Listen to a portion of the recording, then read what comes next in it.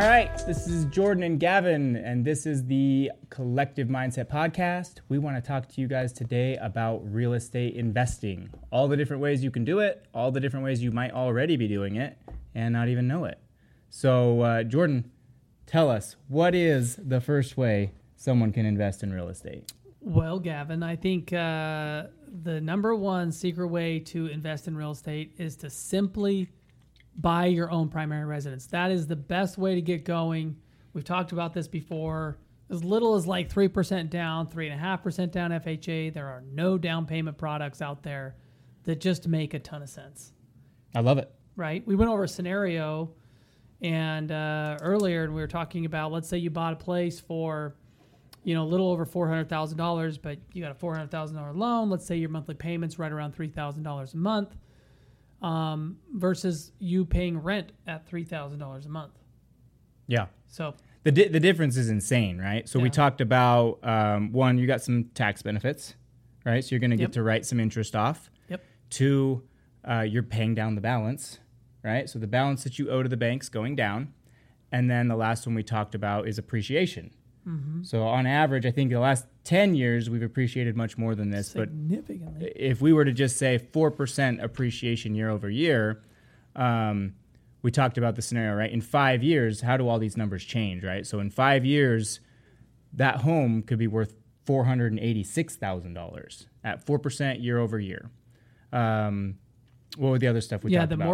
The mortgage that you had was paid down to $375,000. Mm-hmm. So you've gained $25,000 in equity in that.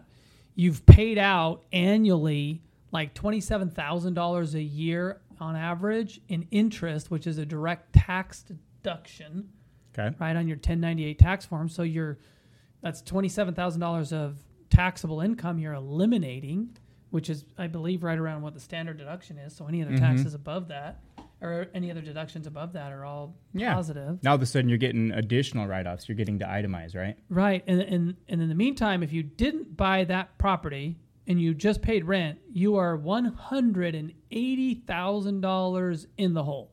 Yep. Yeah, you have shelter, but you're $180,000 in the hole. In this scenario, you've got probably about $100,000 in equity.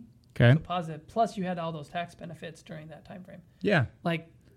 So in one scenario, you're out 180 no matter what, right? You paid all those rent payments, and rent would probably get raised on you at some point during that process. So it's probably going to be more than 180. Let's be nice and call it 180, right? But compared to buying, you now have $100,000 in equity. So maybe your payment was the same, right? Your output, same $180,000, but now it really was only $80,000 out because your net worth just went up by 100. Right, you that money in the form of a home that's worth more and a loan balance that is lower, you've gained that in equity. So you're $100,000 richer just by owning a home and waiting 5 years. Yeah, it's got to be, guys. Literally, as soon as you can qualify, you got to be buying your first house. Yep. And what we're here to talk about today is just kind of the active ways or less active ways that you can buy and participate in real estate.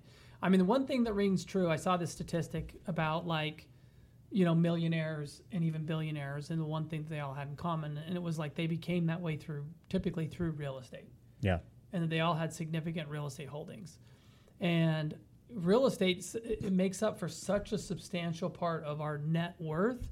It's insane that if you want to get out of the rat race in any way, shape, or form, unless you are inventing some cool new software company or some just life-changing product, the only way you're going to, get rich or create like a reasonable retirement for yourself or your family is through real estate. So 100%. Make a plan. Well, I'm thinking about, right, like you're never going to work enough hours or just work enough to create wealth for yourself. It's just at a certain point you have to generate some money and then invest that and make that money work for you, right? Right. And real estate is really...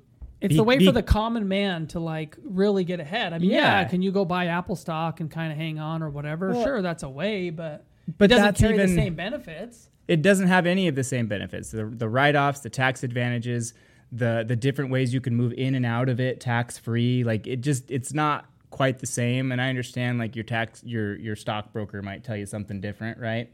But the truth is that you have to invest. You've got to be strategic, and real estate is really kind of that. Like you said, it's that common man's version of it because it is simple. That's number two. I would say it's either convert your primary to an investment property, keep it, and then go buy another primary, which is a fantastic idea. And we talked about that in a previous podcast. So we won't go into details on that, but let's talk about buying investment properties is another way. You can buy them for a long-term hold, which is just you're getting a traditional 12-month to 36-month lease that you're leasing out to some family that's going to move in. Yep. Or you could be buying it as an Airbnb, a short-term rental. Yeah. And throwing it up, a vacation rental. Yeah. And there's lots of different variations of that, right? There's long-term rental, short-term rental, mid-term rental. Like people are renting homes to like traveling nurses. Like there's all sorts of different ways you can rent it. Airbnb, super popular one right now. But yeah, I mean that's a little more of an active management. You're going to have to either hire someone to handle those tenants coming in and out, cleaning, all that kind of stuff, but you're definitely going to get more revenue on it, right? If you manage it yourself, obviously you're capturing all of that. Yeah. The management companies typically charge, what I've seen is like 25 to 35% of the fee, which is kind of a lot. But that's kind of a set it, forget it. You don't worry about it. If they're doing a good job keeping it full, right, then they might do a better job than you would in the end. Yeah, like if you owned a condo in like a just a vacation town or like a ski resort or something like that, I would probably have a vacation rental company manage it. They'll keep people in there all the time. But I think that's more of like that's like owning a business, right? You're gonna buy a house, you're gonna turn it into an Airbnb. It's gonna be a business. You're gonna want to watch your top line, watch your expenses, and let it funnel down to hopefully some profits, right? I did a reel on one of those where you can analyze that data. If you never saw that, obviously there's airdna.co and there's data.rabbu.com, and Rabbu is RABBU.com. And that one's free, right? Yeah, they're both free. You can plug in your address and you can get all this information. It's really cool. So if you're interested in like that vacation rental business, I mean, those are some sites you definitely want to check out. I love that. I think if you're comparing, like contrast that's a more actively managed real estate investment. The long-term rental though is also, it's a great tool. It's a little bit more of like buy it and wait, right? And what you're waiting for is you're waiting for the spread to happen. And when I say spread, what I mean is you're waiting for rents to go up or potentially rates to go down, right? The potential to drop your payment or increase your revenues to where you can make more money. Because a lot of people today that call me and say, hey, I want to cash out my house or get a HELOC and go buy an investment property because we want to be real estate investors. When I go to pencil the payment on that new house, they're like, well, crap, like I can't rent this house for that much, or I'm just going to break even. Why would I put $90,000 down to just break even on an investment? And what I try to help them understand is it's a buy and wait kind of game, right? Yeah. It's let's capture some tax advantages right now. Let's get in right now while maybe prices are suppressed a little bit just because of where rates are at. And then look to the future when we can potentially increase rents and then at the same time lower our payment by refinancing into a lower rate. Like if you talk to people who bought rental properties in 2017, 18, 19, they're loving life right now because they bought when rates were maybe, in 2017, 18, rates were high fours or something, or maybe we touched fives for a little bit. Yeah. If they bought at that point, like, they bought at 2018 prices, 5%. Their payment was a little higher than they thought it should have been. Maybe it didn't even cash flow at that point. But then they refinanced at 2.75, dropped the bottom out of their monthly payment. And, guess what happened during COVID? Like, there was a 100% rent increase that happened over 2 or 3 years. So, that person went from breaking even or just on paper breaking even to now they're legitimately cash flowing $1,000, $1,500 a month on one property. So a lot can happen and you can't predict the future, but that's what people look for, those opportunities when you can lower your payment or just raise those rents, and you got to own it to have a chance for that to happen. So yeah.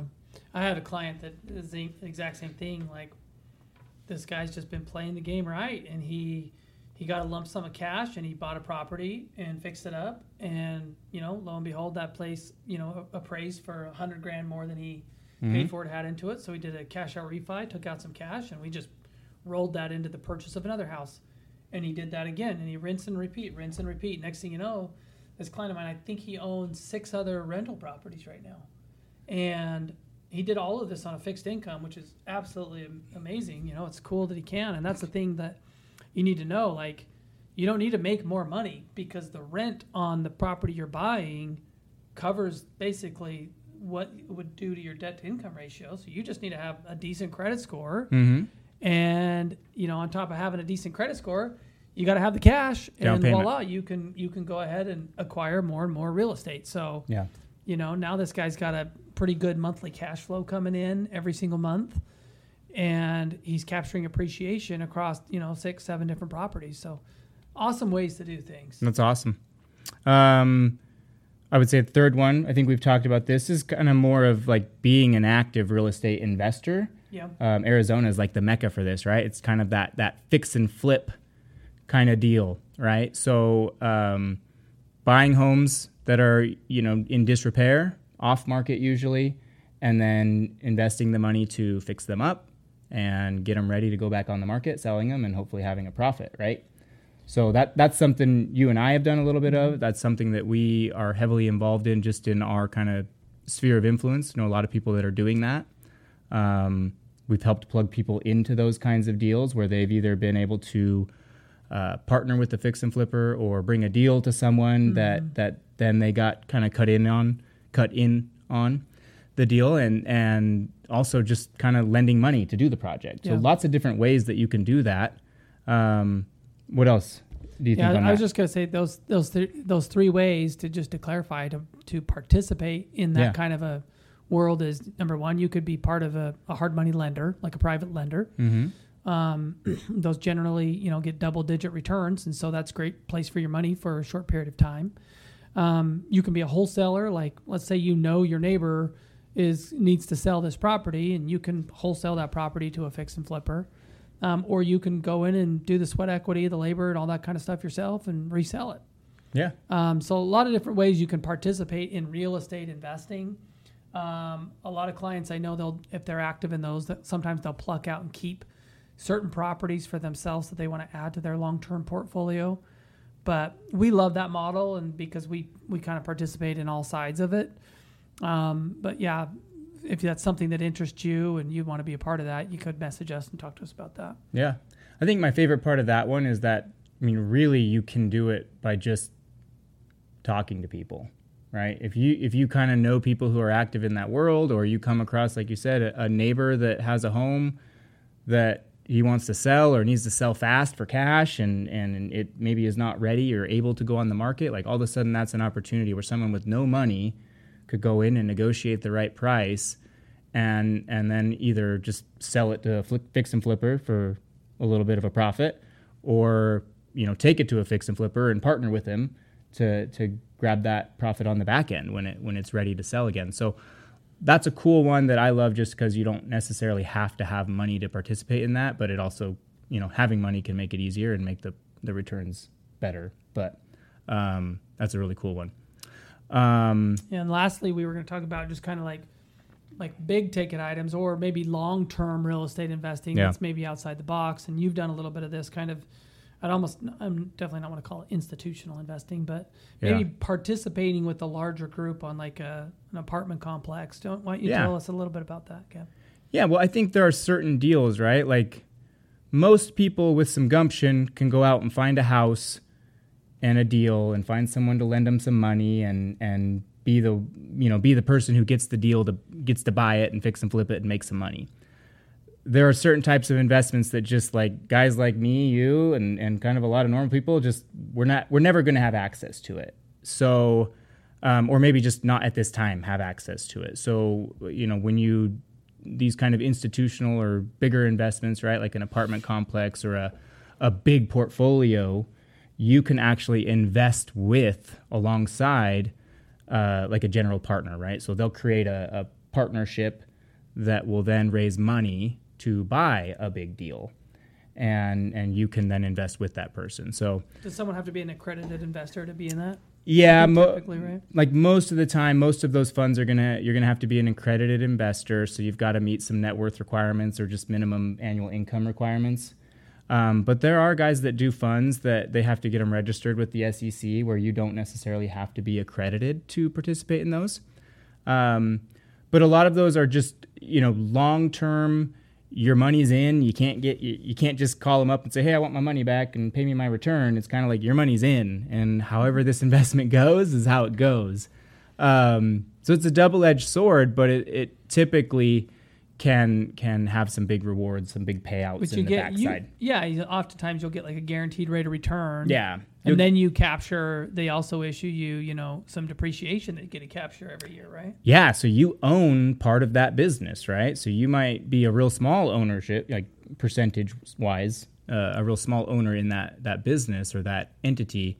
But yeah, you own it, so you're going to get to have some of that depreciation. And if you're an active real estate professional, you can write that depreciation off against your active income. So if you were a real estate agent, or maybe you're a fix and flipper, or somehow otherwise involved in the real estate profession, you'd have to qualify as a real estate professional according to the IRS. But if you do so, you could have a W-2 job that pays you X amount of dollars, but then have a negative K1, negative loss from depreciation from this investment that would wipe out your W-2 income. So what ends up happening is you pay zero taxes. So definitely some advantages to investing in something like that. Sometimes you end up doing it because it's a little bit strategic. Yeah. Save you a little money in taxes and still get to have a return on your investment. I think just going back to the beginning of this, like, why invest in real estate, right? Yeah. And then you think about, well, not only obviously the income potential and the actual hard tangible asset that real estate is, but the tax benefits are just tremendous. I mean, in every aspect. Exactly. Like the tax benefits are huge and at every level. I think maybe my biggest reason why I love real estate is, truthfully, it's the protection of revenue, right? I think of all these other businesses that are out there, right? If you're a Little Caesars and you're on the corner and there's no pizza places all around you, but then a Papa John's pops up and a Pizza Hut and a Domino's pops up all around you, like your revenue's going to drop by half or a third or a quarter, or 75%, because there's now 3 new pizza places. But like, there's always a demand for housing. And although there's going to be these little adjustments, right? If there's more rentals than people need, then maybe rents drop a little bit, and there's adjustment, but there's kind of some baseline of revenue that's always going to be coming in. So when you can buy things right at the right price at the right time, or wait long enough, it's almost always going to just work out right. So that's what I love about it. Whereas like a business can go sideways, people can steal from you. The industry you're in can just get upended by AI or something weird. But man, real estate, someone's always going to need a place to live. So that's why I like it. Yep. Live, vacation. Yep. Whatever. Anyway, so we wanted to kind of give you guys that just kind of quick rundown of like why invest in real estate.